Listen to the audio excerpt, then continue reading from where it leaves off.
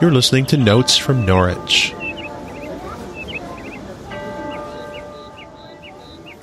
Welcome to episode 26 of Notes from Norwich. Our exploration of the showings of Julian of Norwich with three of us. Me first, I'm Chris Arnold. I'm one of the presenters of this here podcast, and I'm here with Jan and with Marguerite. Are you both well this wintry day? Yeah, I am.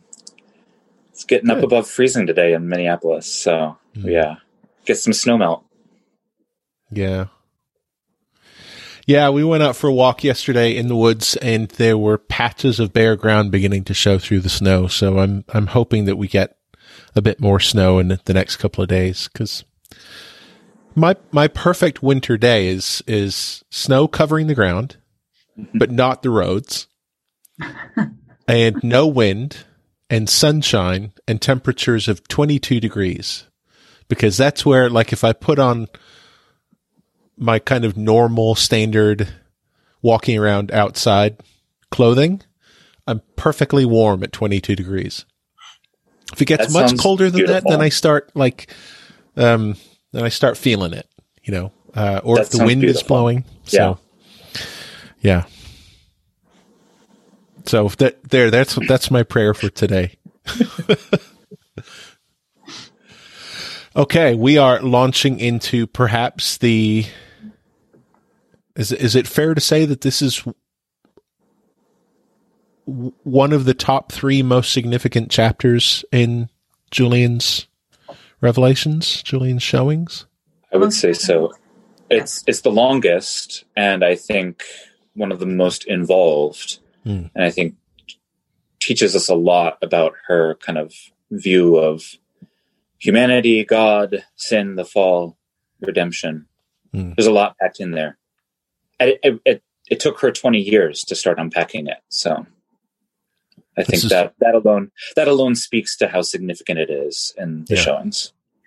So this is chapter 51 in the showings, and if you haven't read it already and you have a copy of the showings there on your bookshelf, hit pause right now and go and read at least the first half of the chapter now, because there's a lot to it. But Marguerite's going to give us a little kind of overview, a summary of what's happening in this potent, powerful parable. Okay, well, Julian is, as we talked about last time, Julian is wondering how things work. I mean, her whole mission in her writing and her whole experience in her revelation was trying to figure out who God is, what God is all about. And this chapter and the parable that God shows her in it is very, very key to that whole purpose, to her entire purpose.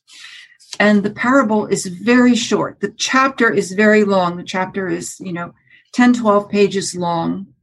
The parable is 2 short paragraphs, and all the rest of it is unpacking it and unfolding it and digging into it. The parable is about a Lord and his servant, which in modern times is already a bit of a turnoff to some people, because they don't like the idea of class differences and status differences. And they don't like the idea of somebody being a servant to someone that's higher. But this was very, very normal, sort of a very normal kind of expression of things in Julian's time. So we're just gonna have to figure that out and let that go, and do the Lord and the servant. And I'm going to summarize the parable itself for you. It's not much longer than what I'm going to be saying. The Lord is sitting solemnly, restfully, peacefully. The servant stands near him to his left side.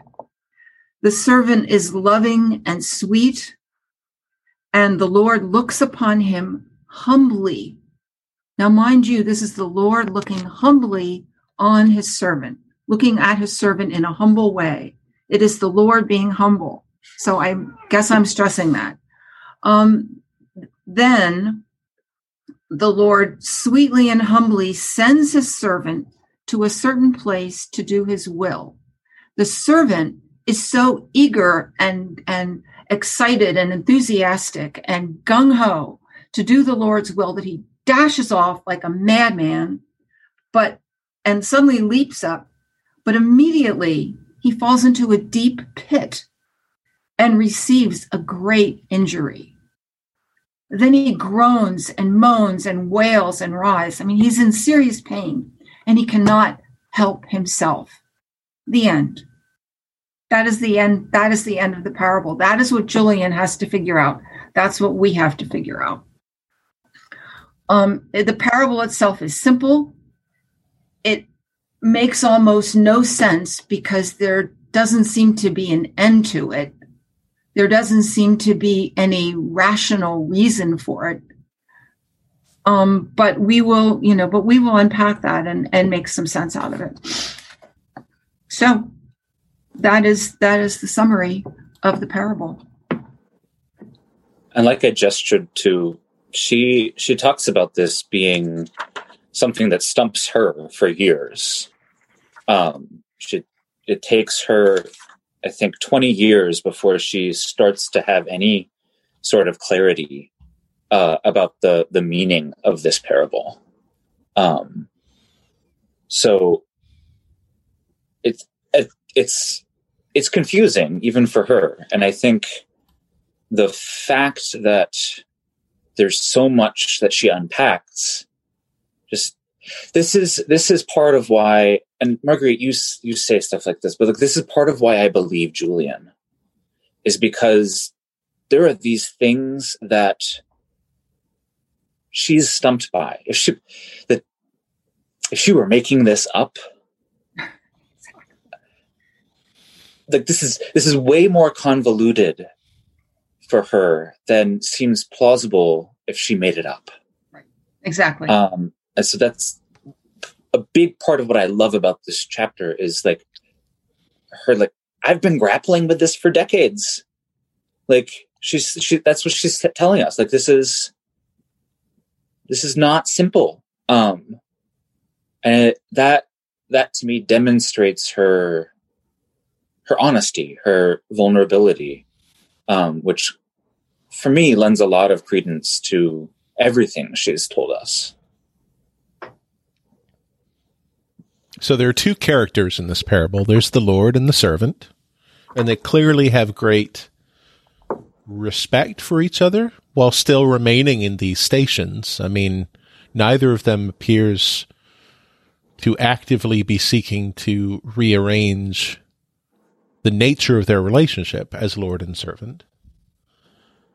And yet there are hints that there's mutual respect, mutual humble recognition of each other's role, mm-hmm. and the importance of each other's existence in that role. Which I think is something for us to kind of notice and set aside and factor into any interpretation that comes in the future. But to me, so this whole Lord and servant thing, it reminds me of the parable of the Good Samaritan, where, of course, Jesus tells this parable of a person who's waylaid by bandits and beaten up and left for dead in the gutter, and two people walk by and ignore and avoid this person, and then a Samaritan comes by and picks up the man and binds up his wounds and takes him to an inn and offers to basically pay for that person's care. And it's the reason why it reminds me of that parable is that's the parable of the Good Samaritan is also a parable where you can plug all kinds of different people into the different roles. So are we, the listeners, the person who's been beaten up and left for dead? Is Jesus the Samaritan? Is Jesus the one lying in the gutter? And all people who do God's will are the Samaritans? I mean, who is who, and where do you, as the listener, as the interpreter, you can plug yourself into any role in any parable and learn something from it, which is one of the great things about parables. I think it's one of the brilliant, I'd expect Jesus to be brilliant, but one of the reasons why why he reveals his brilliance in teaching with parables, because they are rich in possibility and meaning, without ever saying that there's only this one way to interpret it. So, that said, the Lord and the servant, does Julian ever identify specific characters from the Christian story with those roles? Is one of them Jesus? Is one of them us? Is one of them God, the Father? She does that later. But first she just pulls it apart to try and see what the meaning is. And she says that she finds meaning in the Lord, and she finds meaning in the servant, and she finds two meanings in the Lord, two meanings in the servant. One of each of them is a physical impression, and one is a spiritual impression, which to me just shows how methodical she is. I mean, she writes this down, there are two of this and two of this and one of this and one of this. And anyway, odd for a mystic to be so methodical. I just will throw that in there. She says that the Lord finds no failure or blame in the servant, that the Lord is humble, and that her vision vanished right after that little 2 paragraphs story. And then God directed her understanding to what it all meant. And that's another thing about Julian's experience, is that God leads her to understanding. God directs her to understanding. God gently shows her understanding instead of ramming it home to her. It is a very gentle relationship that she has with God in this revelation of divine love. And her interpretation and her understanding of things and her insights to things are always gently and delicately led, as opposed to some dramatic experience of ecstasy or anything like that, which is just another thing that makes her special, I think, in medieval religious people. You use that word, no, I can't remember the word you used, but like kind of methodical. And that's something that I mark as I walk through the Revelations, is like words like deliberately or diligently. Like throughout, she's talking about, like, she reflects on these very intentionally. And that, I think, is married with this gentle leading. Like that's how she unpacks this. She's got a theologian's brain. Like she thinks theologically. As far as like identifying characters, she at first identifies the servant with Adam.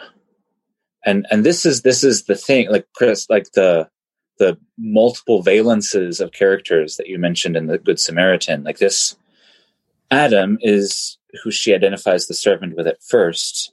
Later, we will see the servant take on another meaning. But at first, she's unpacking this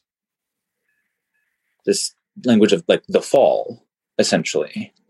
That the servant as Adam falls. And this great injury is sin.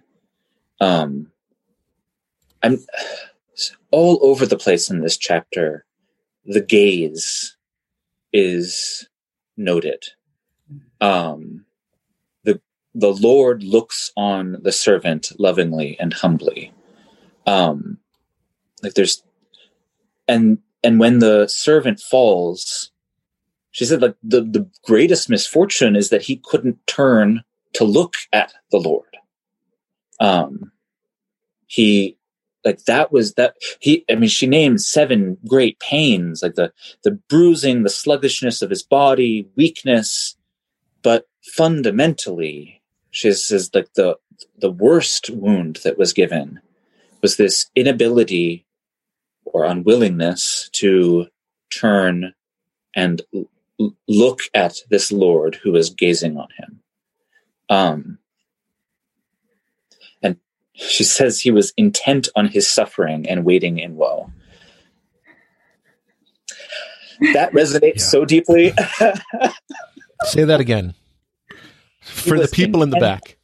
He was intent on his suffering and waiting in woe. Like, wow, that is, that strikes home. But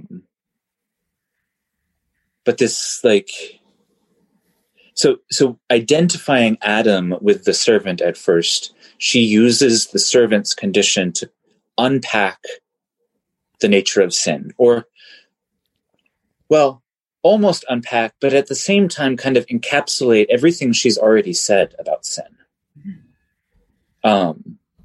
Like, this parable and her reflection on it is both like this, like, dense exposition, but she also, like, ties up a lot of the threads that she's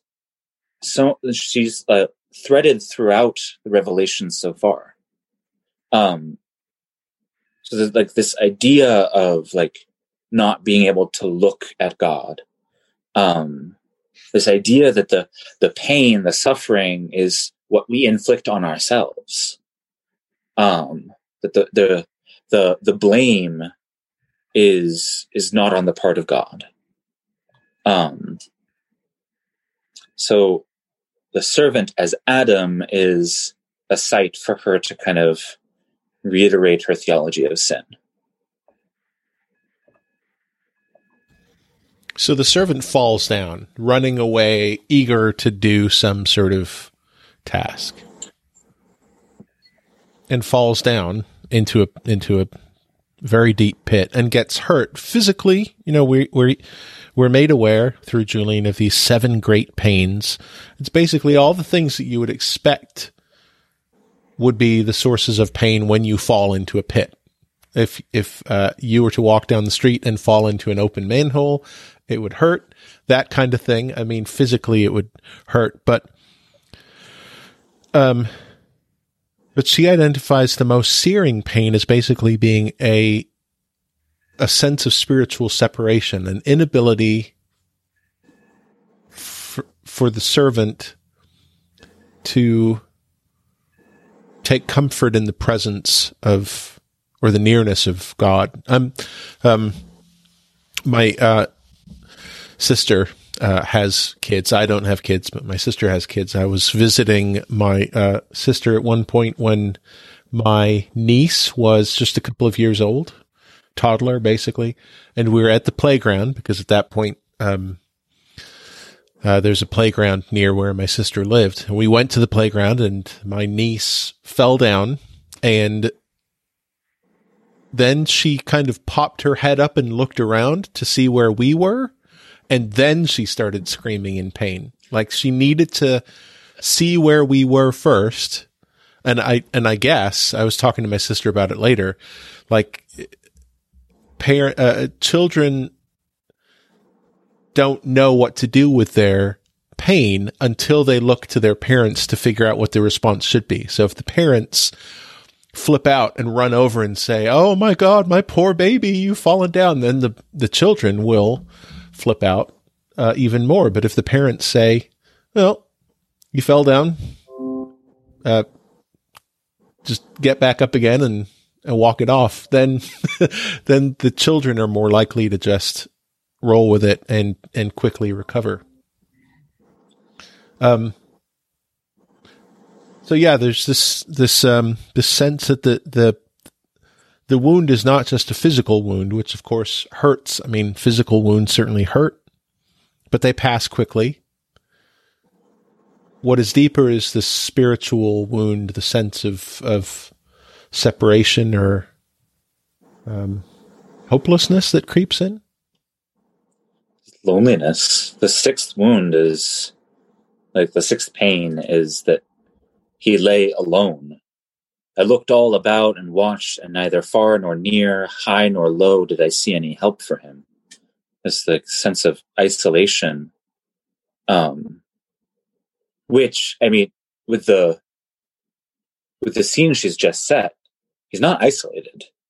Like, the Lord's watching, but like this sense of loneliness. And the fourth one that she names is that he was deluded in his reason and stunned in his mind, to the extent that he almost forgets what made him leap up and run in the first place. And this idea of the servant, like, running because he's excited to do God's will, just, it's fascinating. And like, especially when you think about like the story of the fall and Genesis, and like how theologians have tried to parse out human will, free will or not, since, but this idea that like in his falling into the pit and in his like being intent on his suffering, he almost not quite loses sight of what his original mission, his original purpose was. I think we also need to note that at no point did the Lord try to stop him from running, try to slow him down, or get up from his place and go to him and change. The Lord did not try to change things. And the other thing that struck me about this, in this reading, is that and maybe it's just me being a literalist, but there's a tendency to look at this parable and see it as contained in time. You know, this is what happened one day. And then the servant guy falls in the pit and the Lord sits there and the servant guy can't, et cetera, et cetera. But this is eternity. This is like all of time. Yeah. And so this poor servant guy's pain is still as our pain that we have right now today, what people are having all over the world. The fact that we can't see God watching us is now. It's not just in this little story or in Genesis 2, or it's forever. Yeah.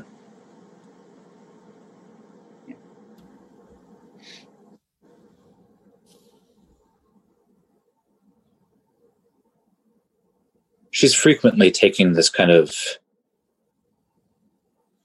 perspective of the totality of time. Like we talked about, like in the conversation about all God does all things, this perspective she adopts of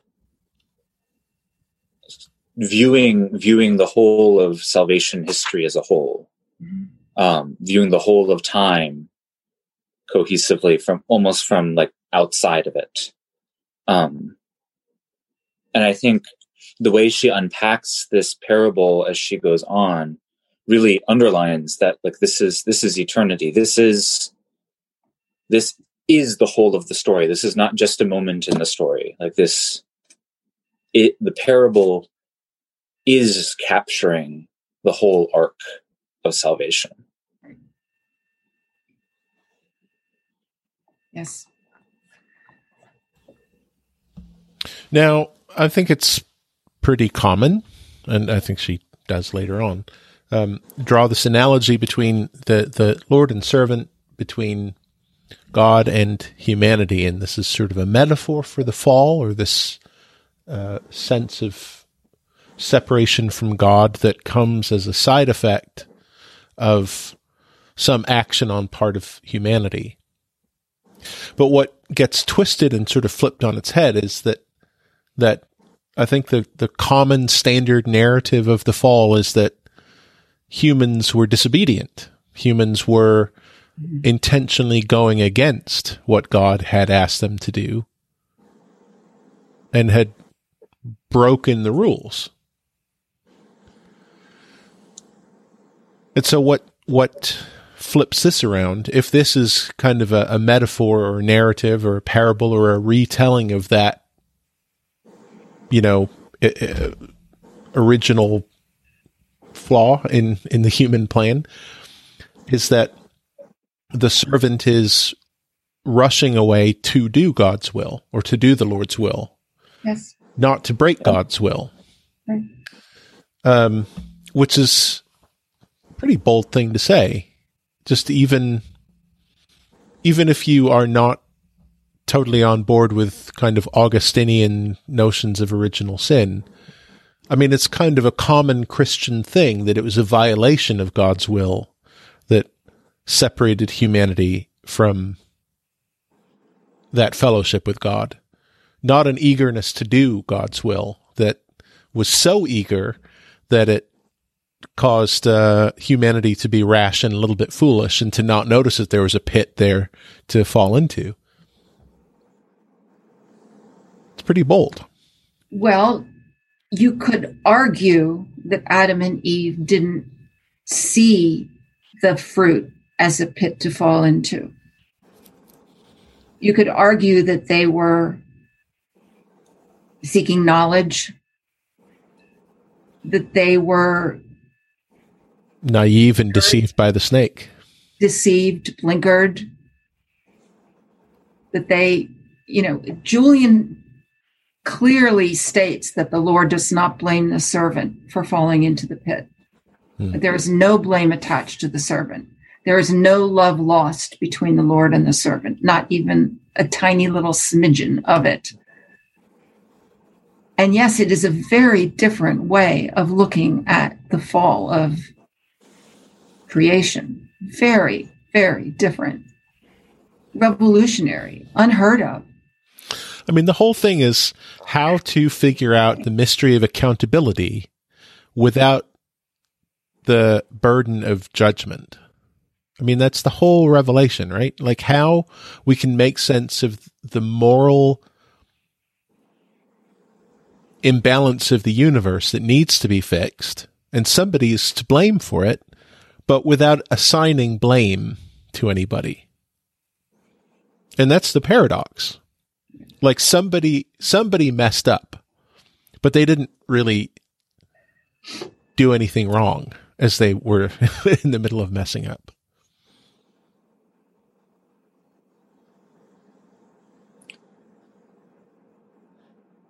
Yeah, I think, the fact that we default to like language of like somebody did something wrong or like somebody is to blame and like that. Or the universe isn't the way it should be. And right. It's not the way that God designed it to be. So there must be a reason for it. And that's the whole Christian meditation on our existential crisis. Like we know intuitively, but also scripturally, that things are not the way that they could be or that they should be. Or two steps. If we sense that things are not the way they could be, it's because they aren't the way they should be, and God has left some vestige of memory in us genetically, spiritually, whatever it is. We remember paradise. Even we haven't quite forgotten the joy with which we ran. Yeah. Eden is baked into us somewhere, and we're hungry for that land, even though none of us have ever seen it. It's kind of a 1,000-generation-old nostalgia. I love that. Yeah. But so God wouldn't have caused that separation to happen.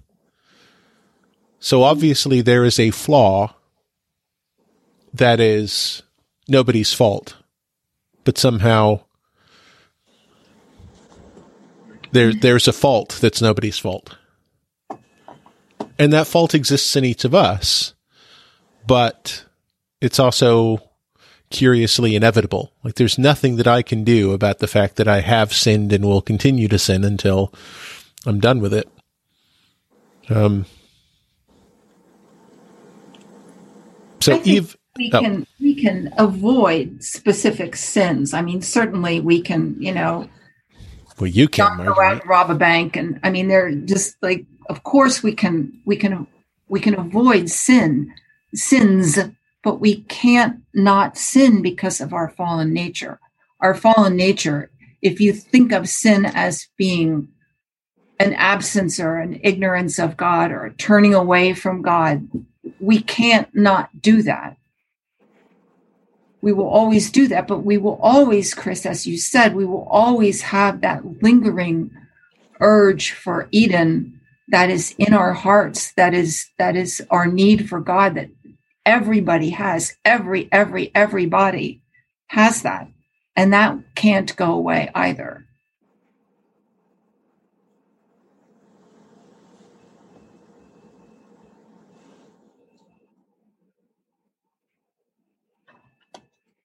There's this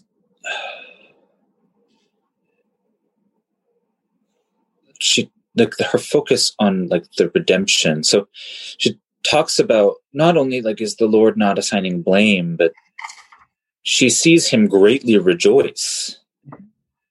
So like he shows compassion and pity outwardly, and inwardly she sees him greatly rejoice because of the honorable repose and nobility that he wills and shall bring his servant to by his plenteous grace.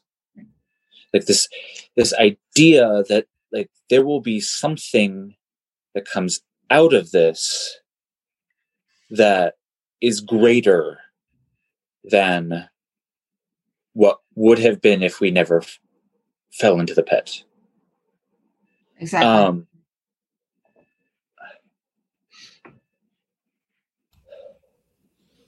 Yeah, so flipping this kind of medieval notion and some of Canterbury's notion of the honor of God that needs to be satisfied, and an extra penalty needs to be paid by the sinner in order to not only to pay back what was stolen, but to satisfy the extra honor that was betrayed. That gets flipped on its head, and here's the Lord saying, I've already rewarded my servant with all kinds of good things anyway, because he's my servant and I love him. But now, because he's fallen down and he's hurting, when we get him out of that pit, we're going to throw a party for him. And that makes me think of the parable of the prodigal son, and how the father has already given the prodigal son everything that the father owes him, which is his inheritance. The prodigal son, of course, comes to the father and says, even though you're not dead yet, Dad, give me what you've promised me in the will, which is a pretty big kind of slap in the face. So that the father has already given the prodigal son everything that the father owes. And even then, when the prodigal son returns, the father throws the biggest party, and the other son complains about it. You've never thrown me a party. And the prodigal son says, yeah, but, I mean, the father says, yeah, but this is different because there's a homecoming happening, and that kind of goes above and beyond everything else. And so I think we can get caught up, humans can get caught up in our bizarre notion of justice and rightness. And even when we think we're not doing it, humans can fall into a tendency of wanting to kind of balance the books and like make sure that everybody is getting what we think everybody deserves. But God is always saying, no, there's, this isn't a zero-sum game. I created creation. I can make more. God doesn't have to worry about inflation. she almost makes it, I'm thinking about like the conception that the fall was because we did something wrong. But she talks about this, like this transformation, the woes turning into rewards as fitting and necessary, seeing the Lord's great goodness and his own honor, that his dear worthy servant whom he loves so much would be truly and blessedly rewarded without end beyond what he would have been if he had not fallen. She doesn't go so far as to say that like God ordained the fall or like, but it feels like there's this suggestion that this was always going to happen. Because it is through this happening that creation reaches its actual telos, which is this wholeness out of brokenness. So this is this high medieval fight. It's not a fight. I'll call it a fight because that's controversial. But this big controversy between the Dominicans and the Franciscans in the Middle Ages, Duns Scotus and Thomas Aquinas, would the incarnation have happened? Would Jesus have been born if the fall hadn't happened? And of course, it's shoulda, woulda, coulda. Like, we live in a world in which the fall happened, and it's the only world we know about. So it's just a thought experiment that cannot be tested or verified. We live in the world we live in, and the incarnation happened. But that the essence of that debate is that one side says, I think it's the Dominicans say, that the fall happened and the incarnation was the response to the fall. So if the fall hadn't happened, the incarnation wouldn't be necessary because there would be no need to redeem anything.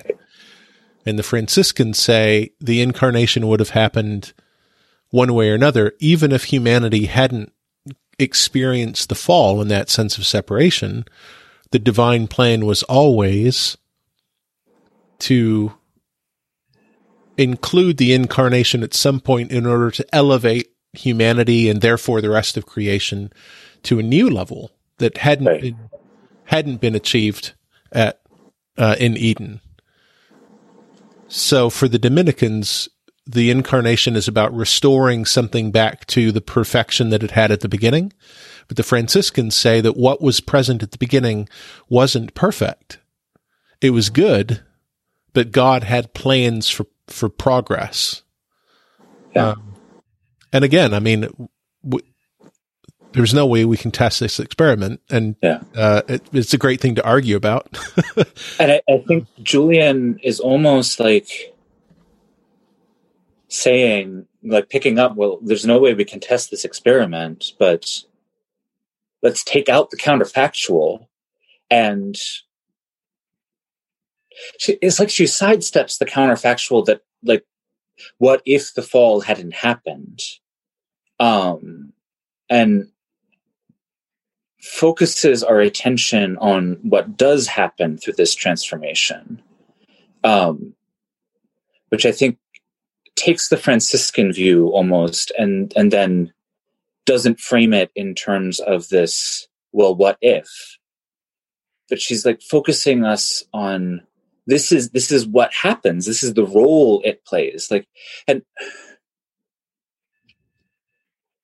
she seems to focus a lot more on the role suffering, the fall, bad things have in the grand scheme of things looking back than she does looking for like a causal A causes B. She's not so much, she doesn't seem to adopt that mode of thinking of like A causes B, A is a necessary precursor of B.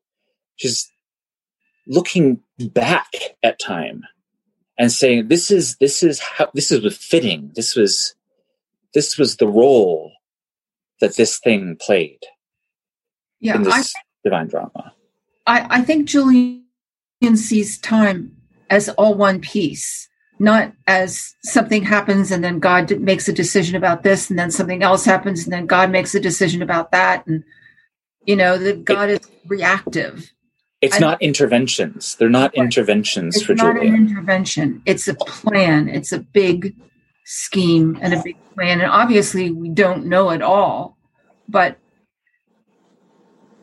that's how I read it anyway. I read it that it's all one big plan, one big story that has a beginning and a middle and an end, and it's already happened. Yeah. It reads to me as like more in line with that Franciscan Duns Scotus kind of perspective on like the incarnation being this self-revelation and this bringing forward, but but from a very different like framework, like not very viewing time and salvation history very differently. That she's I think coming to the same sorts of conclusions. This was a process of self-revelation and elevation, but she's doing it from a time is all one piece. Yes. Like sort of time frame. Yep.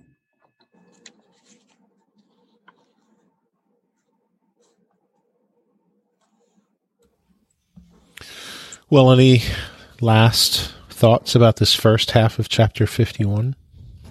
Well, Julian she asks the question about why God, meaning the Lord, or the Lord meaning God, is sitting on bare earth. Oh, yes. Yeah. She says that this is because the servant fell, and that man's soul is to be God's city and dwelling, but that is not ready at this point. So God is sitting there on bare earth until the final moment, until the sun brings his city into its noble beauty, until the sun is revealed and redeems creation. Yeah. So, therefore, our kind Father, rather than give himself any other space, sits upon the earth awaiting mankind. Yeah. I love that phrase. It's like awaiting mankind. Yeah. Who are muddled with earth or down in the pit until whenever by his grace. So his city is down in the pit. And rather than build a different city, he's waiting there. Right.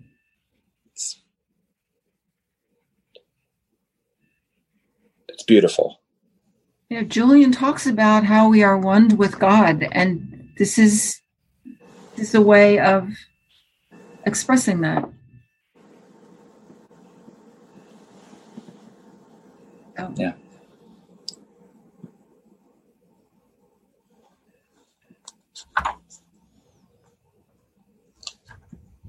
Who has got a little bit to read to wrap up this episode?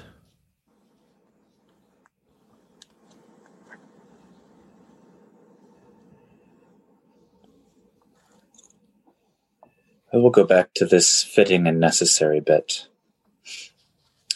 And this, an inward spiritual showing of the Lord's meaning settled into my soul, in which I saw that it was fitting and necessary, seeing his great goodness and his own honor, that his dear worthy servant, whom he loved so much, would be truly and blessedly rewarded without end, beyond what he would have been if he had not fallen. Yea, and to such an extent that his falling and all the woe he had received from it would be transformed into high and surpassing honor and endless bliss.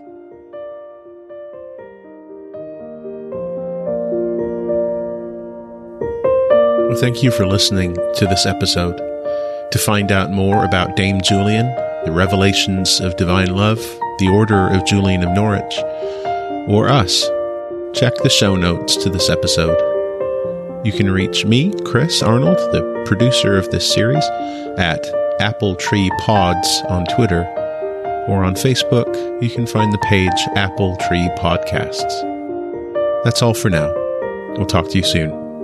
May God bless you.